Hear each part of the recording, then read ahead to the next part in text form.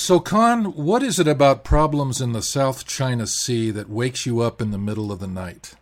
Well, I'd have to add to that the East China Sea as well. If you take a look at it, there's been a series of incidents starting in January of this year, and they've ranged from semi-military confrontations between China and Japan, between China and the Philippines, between China and Vietnam, to statements by the United States that in an advent of any kind of clash between China and Japan or China and the Philippines, the United States will back the Philippines or Japan, where they have treaties that are in force. And what the issues are really over is two very different things. In the East China Sea, there is a dispute over a group of small islands near Okinawa. And the Japanese claim them, Chinese claim them, and there's a lot of tension around them. And in the South China Sea, it has to do more with things like potential oil reserves and fishing rights and that kind of thing. The thing that's sort of scary about this all is that these tensions are not just something which is recent, and they were actually built in to the Treaty of San Francisco, the 1951 treaty that ended the Second World War in Asia. And the U.S. largely wrote up that treaty, and they built into it a series of what they called strategic ambiguity, and in one case the term is used called manageable instability. And what they did was that they deliberately did not settle questions like who owns these islands that the Chinese and the Japanese are fighting over, and who has rights to islands and shoals and things in the South China Sea, and the same thing with the Curly Islands north of Japan. And that was very deliberately done, because as long as there was tension between the countries in the region, Russia and Japan over the Curlies, and China and Japan over the Senkakus or Diaoyus, the Philippines and Vietnam and Malaysia and Brunei over islands and shoals in the South China Sea, that allowed the United States to have a constant presence, constant military presence in the region. And it was deliberately drawn up to do that. So a lot of these disputes which are going on, and some of them have really reached the point of getting pretty close to military confrontation, and we're talking about nuclear powers here, that because of these tensions here, that were deliberately set up by the 1951 treaty, it's a really dangerous situation. There is one other element to it, too, and that is, again, it's something that I don't think there's ever been a debate or even very, very much talk about it in the United States. But since 2010, we have a doctrine called air-sea battle, which is an attempt. Well, what it calls for is a military defeat of China in a war with the United States. And the dangerous thing about it is that it calls for attacks deep into China, command control, satellite things, radar, etc.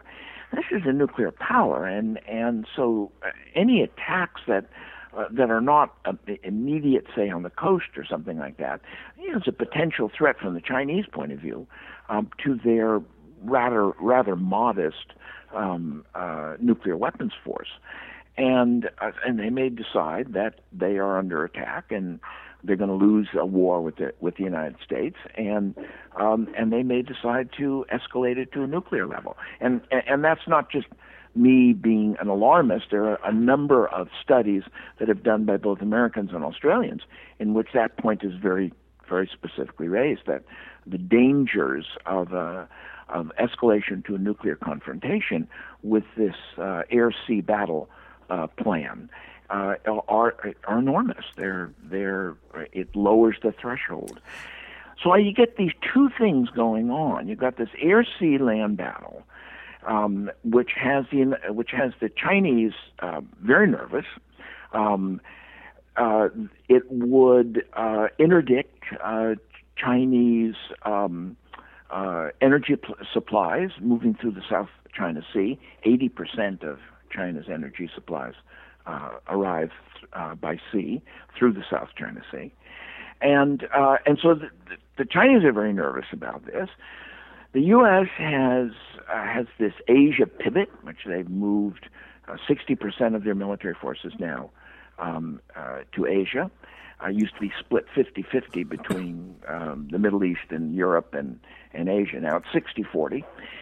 They put 2,500 Marines into Australia. I mean, it's not that 2,500 Marines could really do a whole lot, but it's a sense of if you're China, you're looking around and what you see is you're being surrounded. Right. And that's the point. I mean, I think the Chinese view this very much as the pretty successful attempt that the United States made by ringing the Soviet Union with allies and bases in the 1950s and 1960s, the containment strategy. And the Chinese are very nervous about it. So, Conn, let me back you up just a little bit. This idea of strategic ambiguity and manageable instability. Isn't that? Aren't they wonderful terms? They are. I mean, and I get what they're saying, that, maybe after World War II, we wanted to be the major player there, and so we didn't want everything resolved. But isn't that coming back to haunt us? Absolutely. Isn't that an entangling alliance like World War I, where now we're stuck, we have to do something?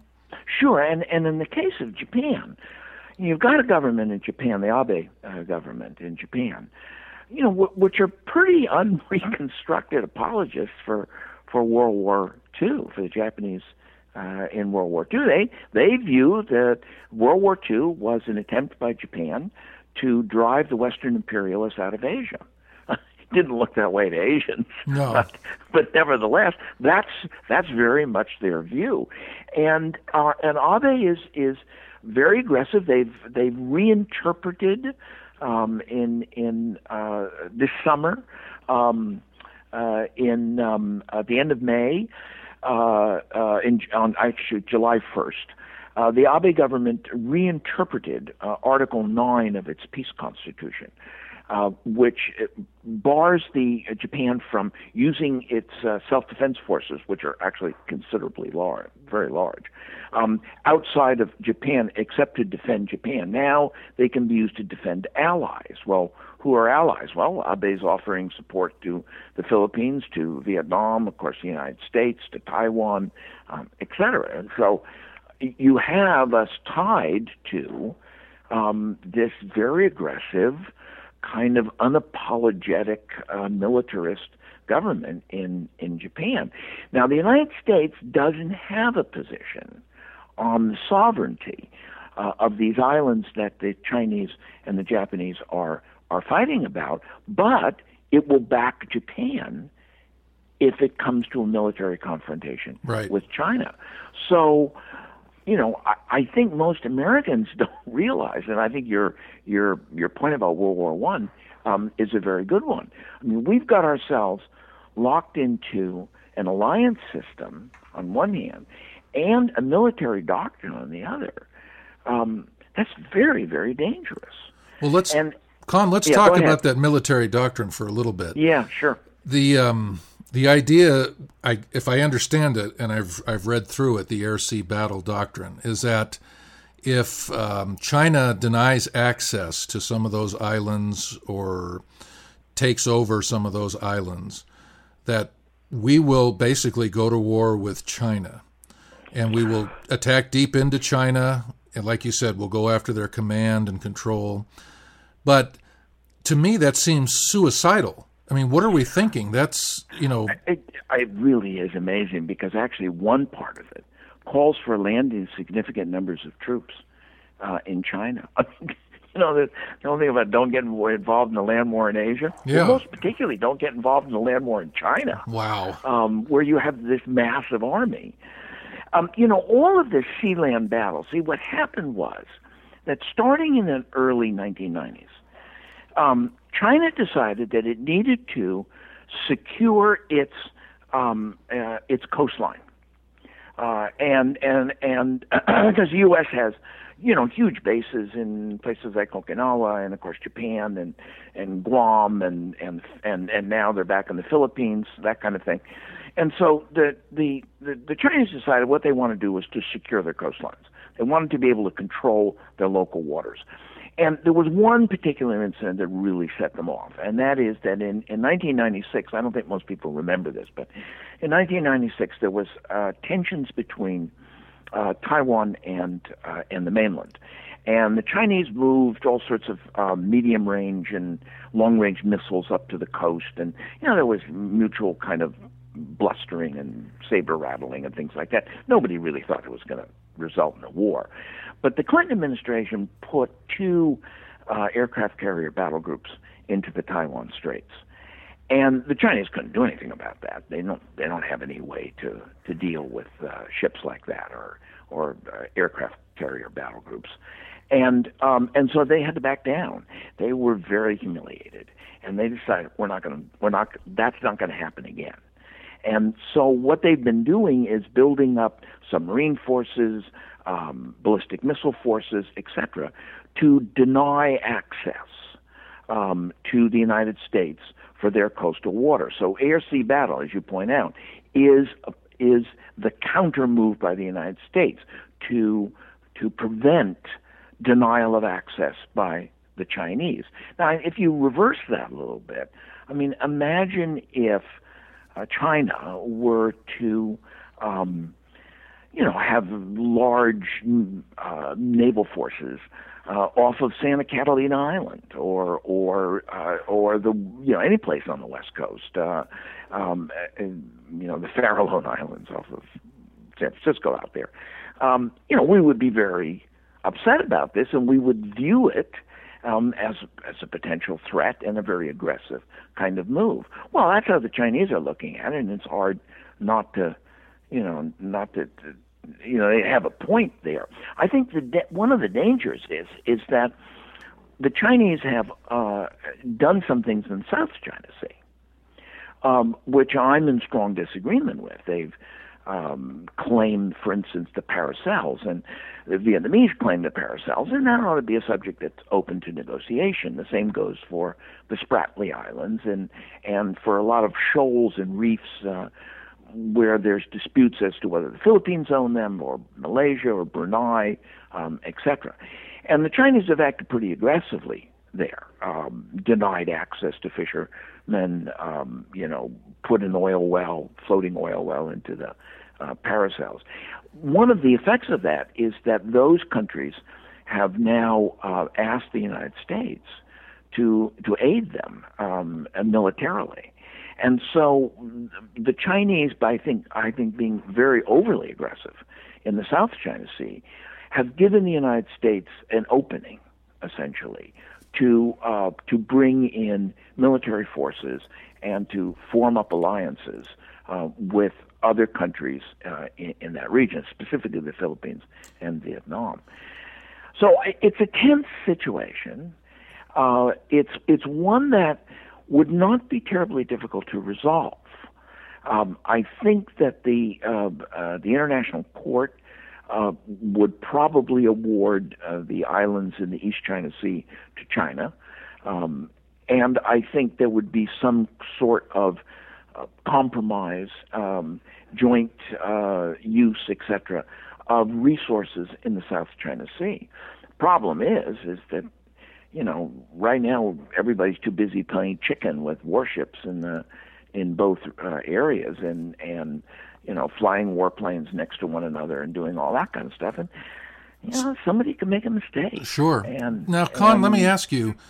Okay, let's say that some of the the Philippines or Vietnam, they want our military help, and let's say something happens, I can see, though I don't know if I would agree with it, that the United States would keep a shipping lane open or keep access to an island free. But this idea of attacking China massively just seems to me to be insanity. Why? It's really crazy. Well, it's where really did this insane. come from? Why are people even thinking like this? It's one of these things that, Karl von Clausewitz once said that that war is just the extension of politics by other means. Right. And it's not an end of itself. I mean, you're trying to accomplish certain political goals using war. The odd thing about the sea-air battle is that it doesn't seem to have any political strategy behind it. It's just a military strategy. It's defeat China. What? To occupy it? To overthrow its government? There is no political part of sea-land battle. It's just a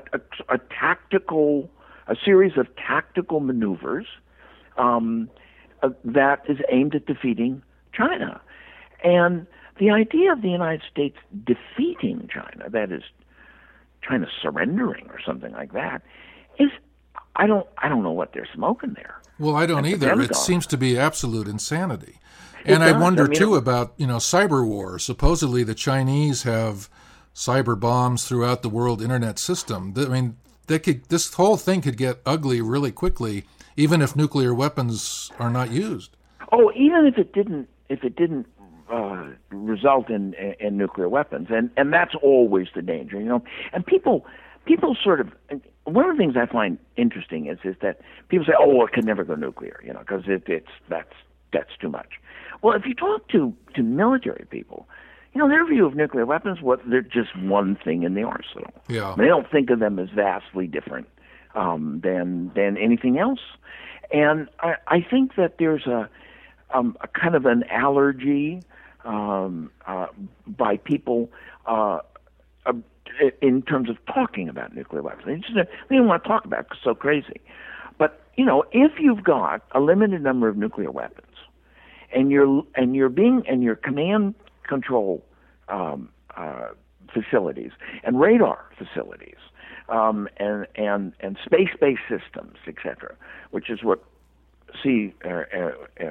air-sea battle calls for, are being attacked, it's not much of a step to assume, well, they're also going to attack our nuclear weapons. And the United States has the ability to do that, not only with its ICBMs, but its submarines are armed with the Trident D5, which is what they call a counterforce weapon. That is, it's a weapon which is capable of striking close enough to a missile silo to destroy it. So China would be thinking, if they take, we better launch first because we're going to lose it. The most they have, I think, Chinese. The upper limit, I think, of at this point in terms of nuclear weapons is about 200. That's enough. And that's really not that very. That's not a lot. But it's enough.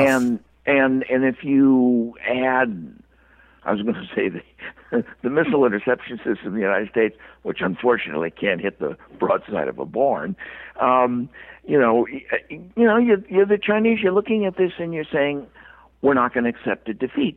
The idea of defeating China is insane in any case. I mean, if you look back to the Second World War, China didn't lose to Japan. They lost huge numbers of people. They never surrendered to Japan. That is not going to happen. So, you see something like this air-sea battle, and you just wonder, who are these people who drew this up, and what were they possibly thinking? That's a really good question. So, Conn, a final question, and it might take us a little bit to discuss it, but why the Asia pivot? Why does China have to be contained? I mean, it's not like the Soviet Union where the West was fearful that they would, at least politically take over Europe, maybe even militarily.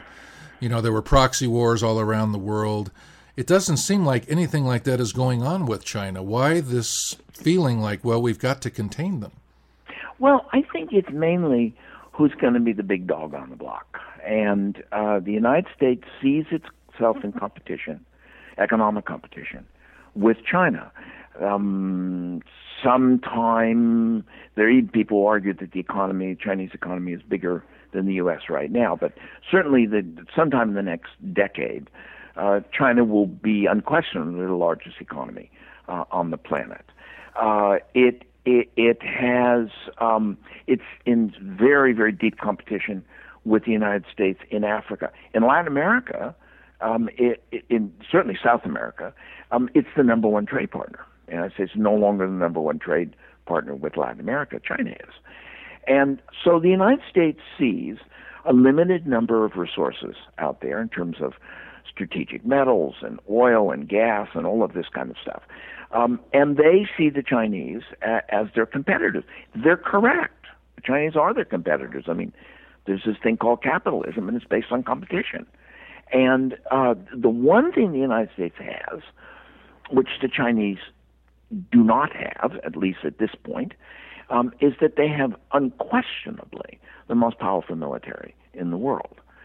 So, if you're in the United States and you're in competition with China over economic issues, I mean, the United States has this pan-Pacific plan for a free trade zone in the Pacific, and they didn't invite China to be part of it. Well, if that doesn't sound like it's aimed makes no sense. At China. Yeah, sure. I mean, of course it is. Everybody knows it is. And so the one thing that we do have, and we may have a hollowed out, industrial system. We may no longer manufacture all that much stuff. We may be isolated politically in a lot of areas in the world, but boy, we've got a really, really big, powerful military. So, Conn, they're going to use it. So the idea then is that in order to remain the top dog in terms of capitalism in the world market, we are willing to risk nuclear war to make sure that we stay the top dog in the market world. Yeah, that's exactly what. We don't assume it's going to reach a point of nuclear war. All I'm saying is, and that's based on what? In other words, you play with fire, you're going to get your fingers burned. And but you're absolutely right. This is about the United States remaining the single most powerful political, economic, and military force on the planet. And to do that, they basically have to outcompete the Chinese. And one of the ways they outcompete the Chinese is by pushing them militarily. Wow. Well, yeah, I know. It's really, you look at it and you say, okay, no, that's total alarmism. Well, all I can say is, sit down and read the San Francisco Treaty, and you say, well, why did they do that? And then you read the air-sea battle, and you come to the same conclusions. At every, there are times in which the United States has deliberately torpedoed efforts by countries in the region to kind of resolve their disputes. I mean, the Russians and the Japanese, in 1953, were going to sit down and settle the question of the Curly Islands. And they had already reached an agreement. They were going to kind of split the difference. Japan would take some and Russians would take some. The United States stepped in and said, if you give any of the islands to the Russians, we're not going to give Okinawa back to Japan. And the Americans knew that the Russians would reject that. There still isn't a peace treaty between Japan and Russia. Is this a good idea? No, it's not. No, but it was in our interests to do that, because we knew that we could force the Chinese, the Japanese, to do what we wanted them to do, to torpedo the possible peace between that time the Soviet Union and Japan, because we wanted to keep a military presence on Okinawa, because we found it extremely valuable during the Korean War, and we figured that it was going to be a very valuable base for us. So we were willing to let two countries, theoretically, still at war with one another, and from World War II, in order to keep our bases and our interests on Okinawa. I mean, that's pretty sleazy. Yeah. And now we're paying the price for that because we are, and we're Americans trapped. are paying the price. I mean, we spend you pull everything together that's military related. It's very close to, or maybe slightly more than $1 trillion a year. Yeah. We just can't keep that up.